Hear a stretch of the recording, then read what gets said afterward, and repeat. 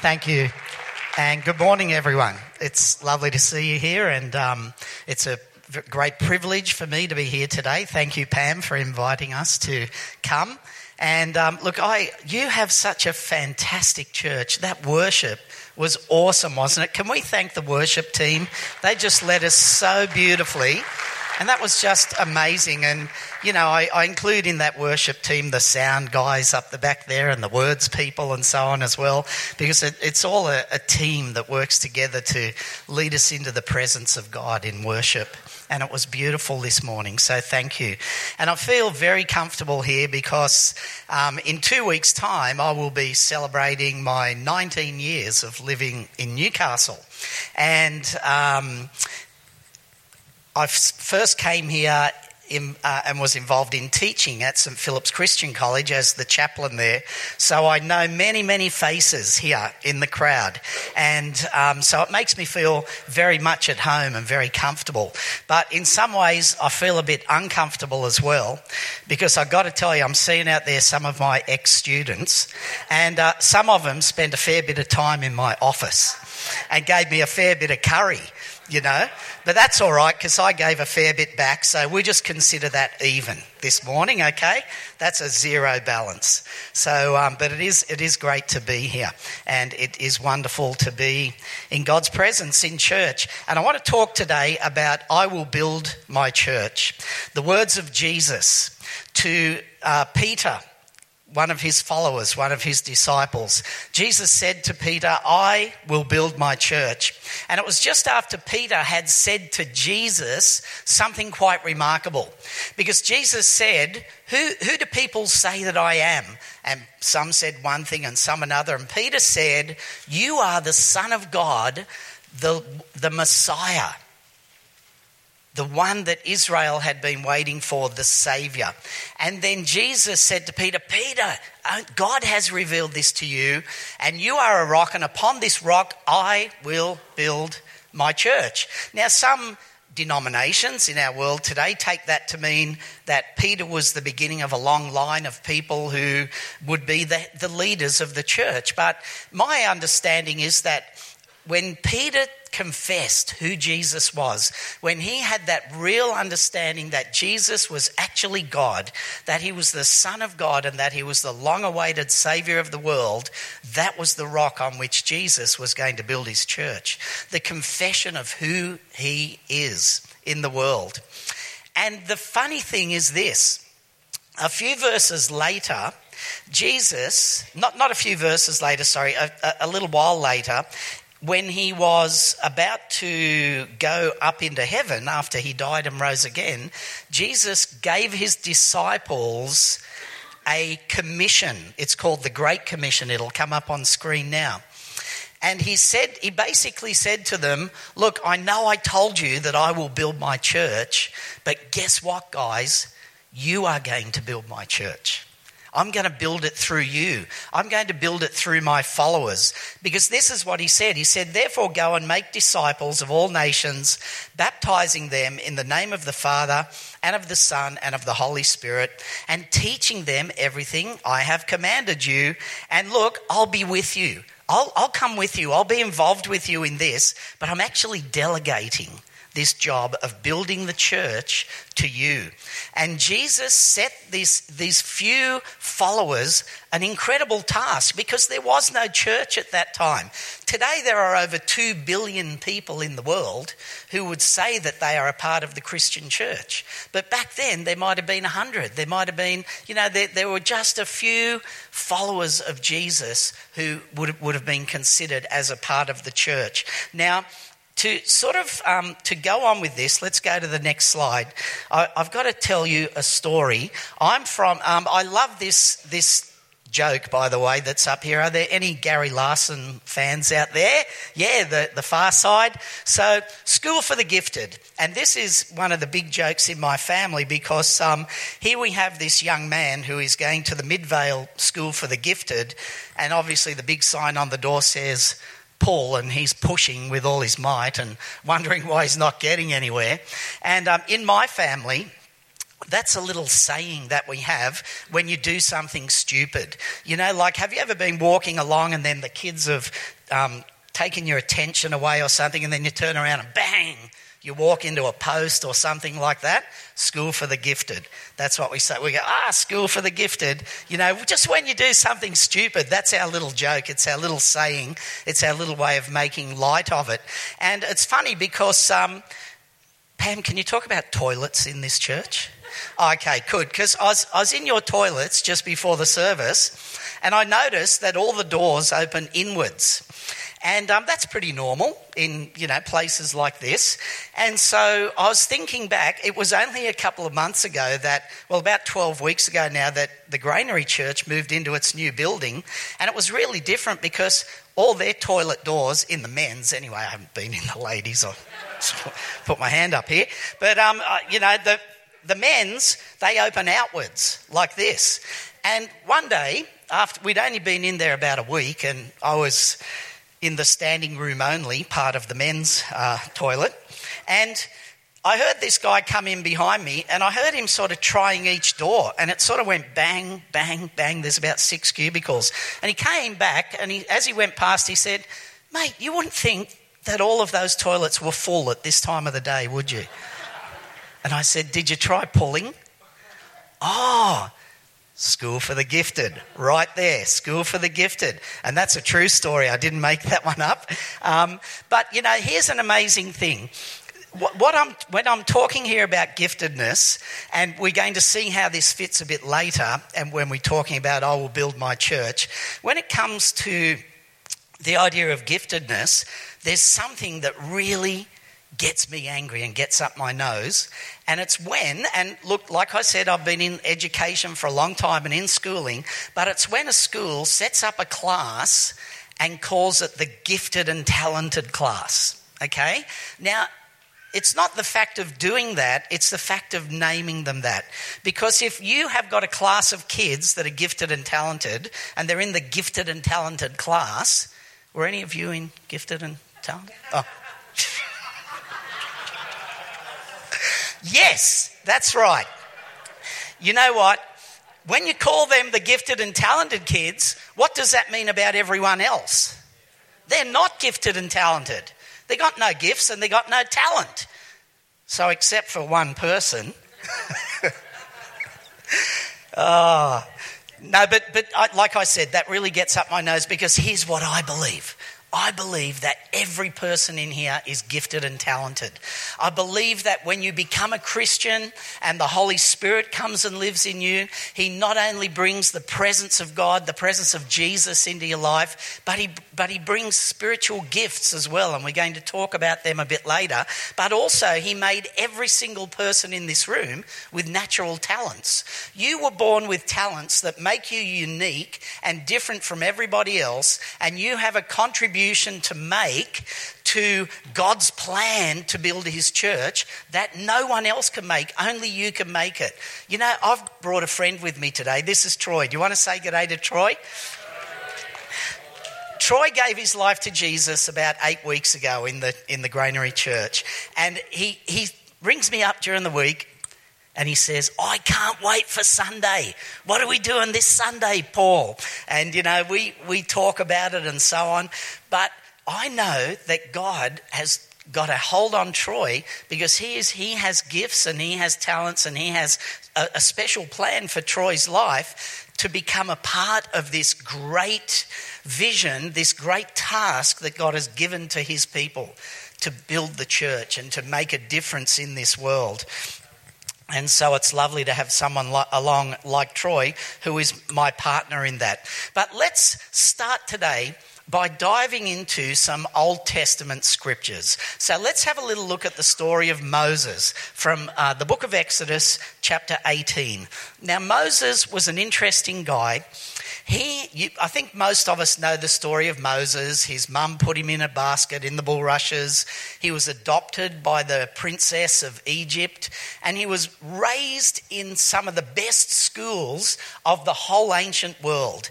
Egypt was one of the most advanced civilizations of its day, and Moses was in the best school in one of the most advanced civilizations in the known world back then.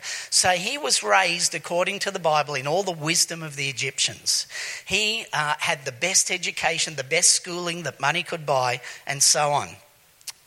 But we all know the story that God called him to take God's people out of bondage. They were slaves in Egypt. And God said to Moses, I want you to do these certain things and you will lead my people out of Egypt. And God chose Moses to do miracles. He had done miracles. He had done amazing power encounters between the people of God, the children of Israel, and the nation of Egypt. He'd seen them come through the Red Sea.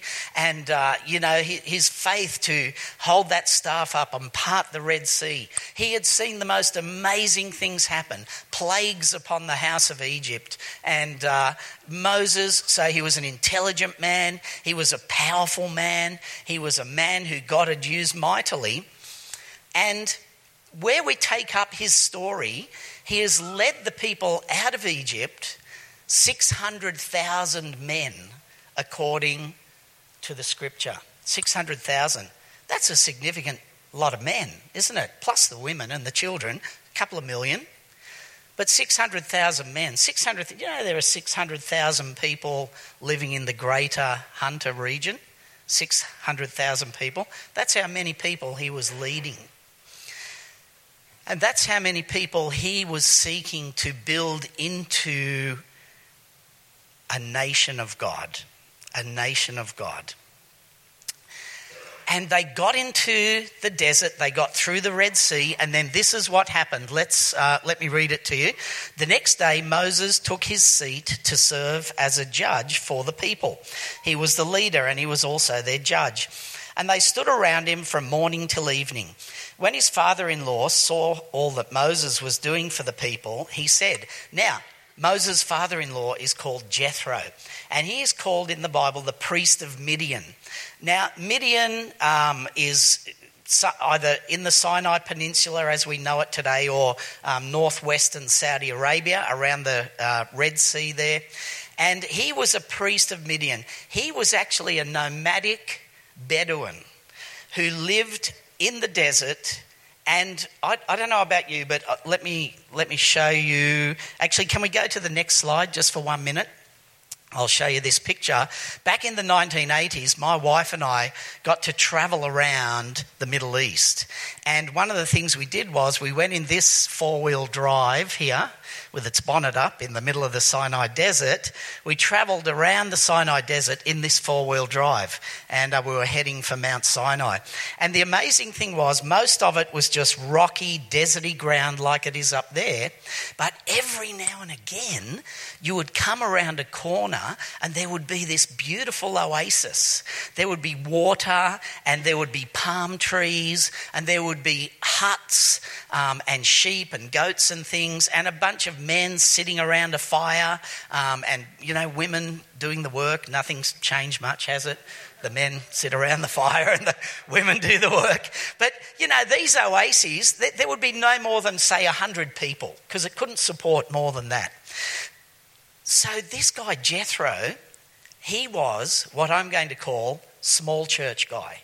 Small church guy. His flock was about 100 people.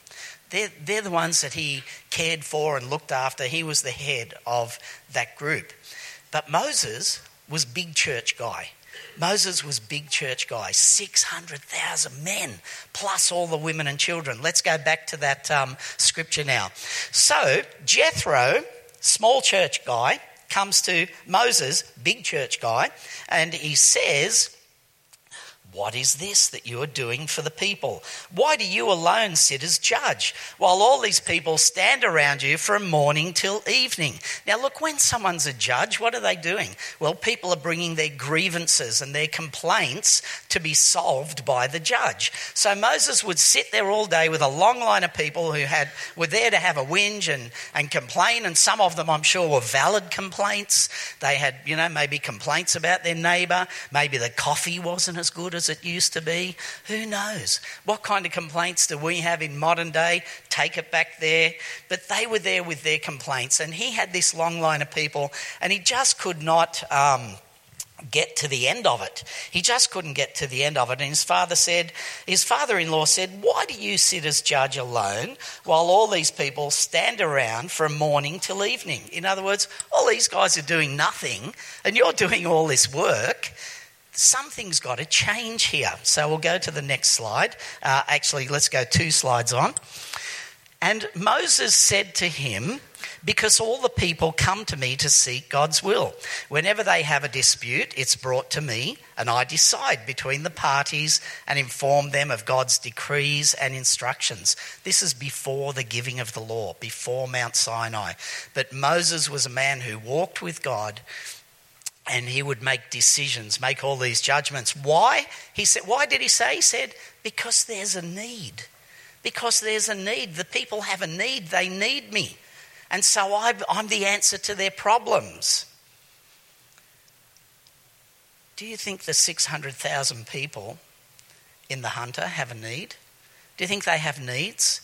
Do you think when Troy came to Jesus, he had needs? Do you think I have needs? We all do. We all have needs. And especially the world out there. There's a lost world out there that has huge needs. And I want you to imagine something for a minute with me. Imagine for a minute that this church actually had the answer to those people's needs. That the answer was right here with us, the Christian community, not just your church, but our church and the other Bible-believing, Jesus-confessing, Holy Spirit receiving churches of the Hunter. We've got the answer. We can meet their needs. But here's the problem. Here's the problem. There are 600,000 people in the Hunter, just like the men here of Israel. And I wonder, for you here today, what is your view of the church? What's your view of church? This church that Jesus said, "I will build my church." What's your view of the church? Because do you think that Pam, as one of the leaders of this church, has got the answer? And so Pam could sit up here every day, Sunday right through Saturday. And when it came to Sunday morning, Pam would get up at 2 a.m. She probably already gets up at 3 a.m. But she'd get up at 2 a.m. and she'd come down here and she'd start getting the coffee ready. She'd clean the auditorium. She'd set up the sound gear. She would set the stage up ready with her piano there to play. And then she would get out into the car park with a yellow vest on, a fluoro vest, and she would welcome people as they arrived and help them to park their cars. And then, as they did, she'd run to the doors back here and welcome people. And then she'd come inside and sell Salvation Army caps and T-shirts and stuff like that. And then it's time for church to begin. So she stands on the door and welcomes you as you come in, shakes your hand. And then Pam runs up to the front here, jumps on the keyboard and says, "Righto, we're going to worship now.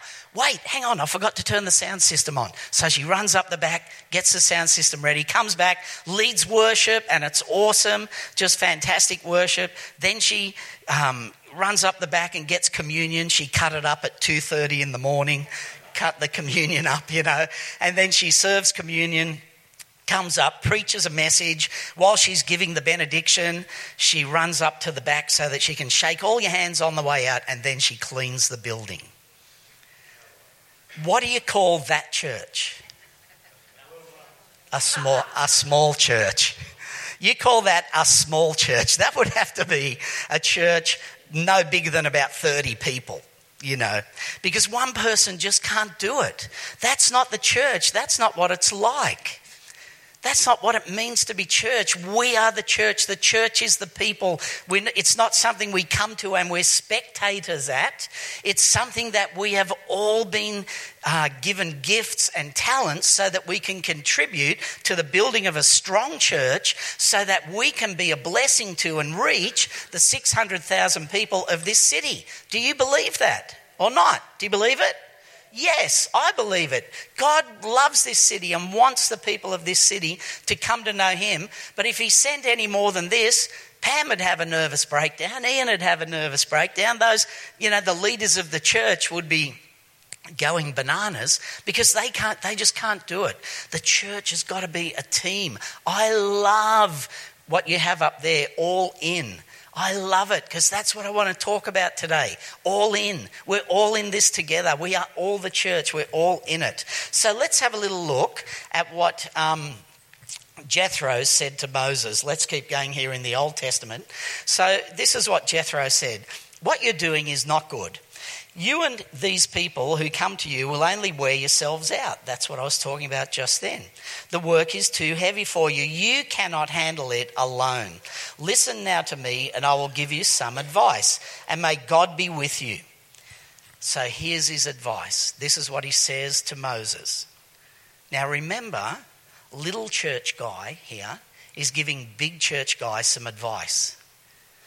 Little Jethro, who hasn't performed any miracles, hasn't led the people out of Egypt, hasn't been to school because he grew up in the desert. He says, I'm going to teach you how to do this, Moses, how to look after these 600,000 men and the 2 million people altogether. This is what he says. I will give you some advice and may God be with you. You must be the people's representative before God and bring their disputes to him. Pray for your people. If you're a leader of this church, you pray for your people. And you say to them, guys, bring your disputes to God. Pray, ask him. He's the one who can help you. He'll get the Holy Spirit on the job, sorting the things out that are going on in your life. Bring the people to God.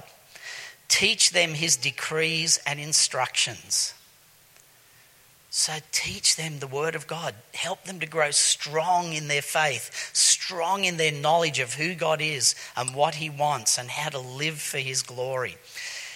Teach them his decrees and instructions and show them the way they are to live. Role modeling, showing the way that people are to live. A faith-filled life that just continually gives to God the problems and the challenges and the burdens.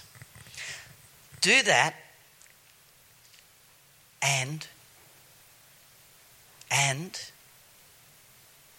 is that all? No, that's the pastoral task. That's what a pastor does. They care for their people. They pray for them. They teach them the word of God. But if we want to truly, church, if we want to truly reach the lost people of this city and this region, there's more. Let's see what he said next. He said, but select capable men from all the people, men who fear God, trustworthy men who hate dishonest gain, and appoint them as officials over thousands, hundreds, fifties, and tens. Have them serve as judges for the people at all times, but have them bring every difficult case to you. The simple cases they can decide themselves. That will make your load lighter because they will share it with you. If you do this, and God so commands, you will be able to stand the strain, and all 600,000 of them, plus the rest, all these people will go home satisfied.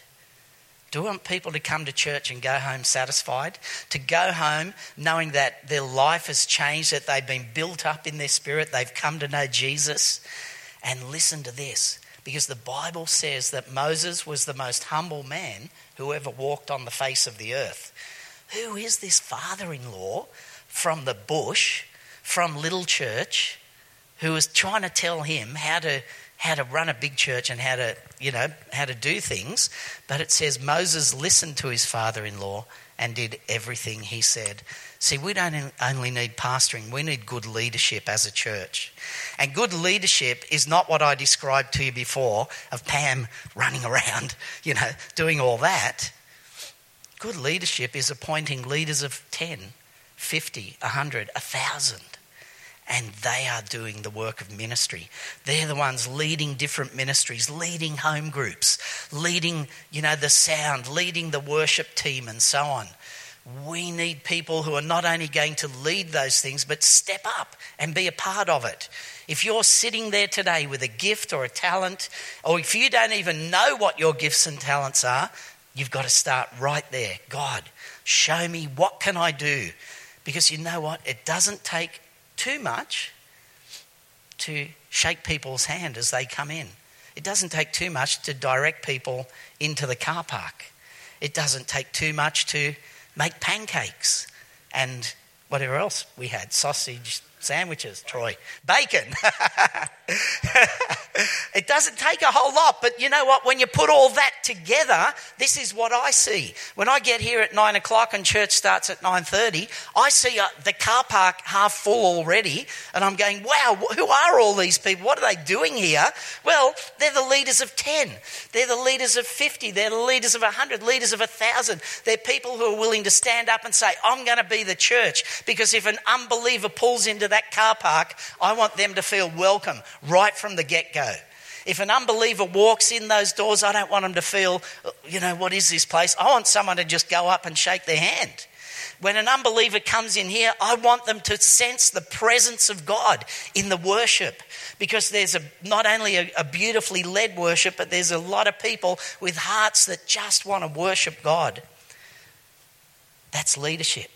We need good pastoral work, small groups, connect pastors, whatever, looking after their flock, caring for each other, teaching them to pray, teaching the word of God. But we need good leadership as well. And good leadership means you, not just Pam, not just the leaders or the elders of the church, but all of us. So let's get back to the gifted now. Here we go, next slide. So to each one of us, according to the book of Ephesians, grace has been given as Christ has given it. So when Jesus ascended, he took many captives. That's a message for another day. And he gave gifts to his people. He gave gifts to his people. No, not some of you. You're like, I don't care where you're from today. I don't care whether you become a Christian last week or you were born into a Christian family and you've always walked with Jesus. It doesn't matter, because when you come to know God, he gives you gifts and talents that you can use in the service of building his church, the task that he has given to his followers, to his disciples. And so let's have a little look. Let's go to the next slide. Now, there are different gifts. Some of them apostles, prophets, evangelists, and so on, pastors and teachers that help us to grow in our faith so that the body of Christ may be built up, to build up the church. They're called the ministry gifts. They're very special and they're very important in a church. But let's go to the next slide. But the New Testament also has a whole lot of lists of gifts and talents that are everybody, that are for everybody, not just for leaders in the church. And let's go to the next slide. These are what some of them look like. Gifts of encouragement. We're sitting in the car this morning coming here, and Troy said to me, I love being with you, Pastor Paul, and I love church on Sundays, and I just really get so, blessed. And you know what? He was encouraging me. This guy's been a Christian for 8 weeks or something, Troy, 10 maybe, I don't know. But I can see that gift of encouragement in his life. He's there encouraging me, Use that gift. If you've got that gift, use it. Look at all these things. Service. The people who were cooking the bacon out the front, serving. People that were out in the foyer serving. People that were giving out communion serving. Okay, there are so many different kinds of gifts. There are all sorts of powerful gifts about faith and prophecy and tongues and interpretation and all sorts of different gifts. And they're all needed so that the body of Christ can be healthy and strong and can be one in reaching this city and reaching the lost. Okay, let's move on a little bit. Next slide. There are also some things in the Old Testament that I reckon are gifts. So the Bible talks about when the temple was being built, the Holy Spirit came upon the craftsmen, and they were doing craft, and they were using their manual gifts of being, this is talking about the chippies and the plumbers and the electricians and people who have very practical gifts in that area. But it might not only be them, it might be people who can take a clothes peg and a couple of paddle pop sticks and do kids' craft. That's a gift. That's a spiritual gift, but it's just a different way of working it. So let's go on to the next slide, because I'm realising I've got to move on here. Because the Bible says there's different kinds of gifts, but the same Spirit, different kinds of service, but the same Lord, different kinds of working. You might see these guys up here and think, I could never lead worship like them. But if their gift is in leadership of worship like that, maybe you like singing kids' songs. When was the last time I was here? When I brought my kids and my grandkids to see Colin Buchanan. Anyone brought their kids or anyone to see Colin? Oh, no, you're kidding. You've got to come and see Colin Buchanan, the most gifted Australian man in kids ministry. His music is just such a blessing to kids. He is amazing. But, that's his way of working. It's working with kids. I don't think he leads adult worship, but he works with kids. That's his kind of working. So you don't have to think that God's going to, you've got a gift at something and God's going to make you do something that you really hate. I could never get up on stage. That's all right. God's got another way of working for your gift. But the fact of the matter is we all have them and we all need to use them. Now, quickly moving on to the next slide. Now, what the heck is this? Body shapes. We're all aware. Men, don't laugh too hard because you're up next. But girls, pear, hourglass, apple, rectangle, guitar pick.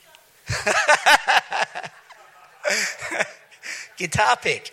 Now, no embarrassment. We're all created with different shapes, different body shapes. Men, I told you your turn would come. Let's go to the next slide. So, X shape, A shape, O shape, V shape, I shape, T shape. I have been many of these. And I wouldn't call it a progression, I would call it a regression, to be honest. I've moved through some of these body shapes. But each one of us, just as we've got a different body shape, we have a different spiritual shape. Next slide. You see, our spiritual shape is made up of our spiritual gifts, our heart's desires, our ability, our personality, and our experience. All of those things make up who you are.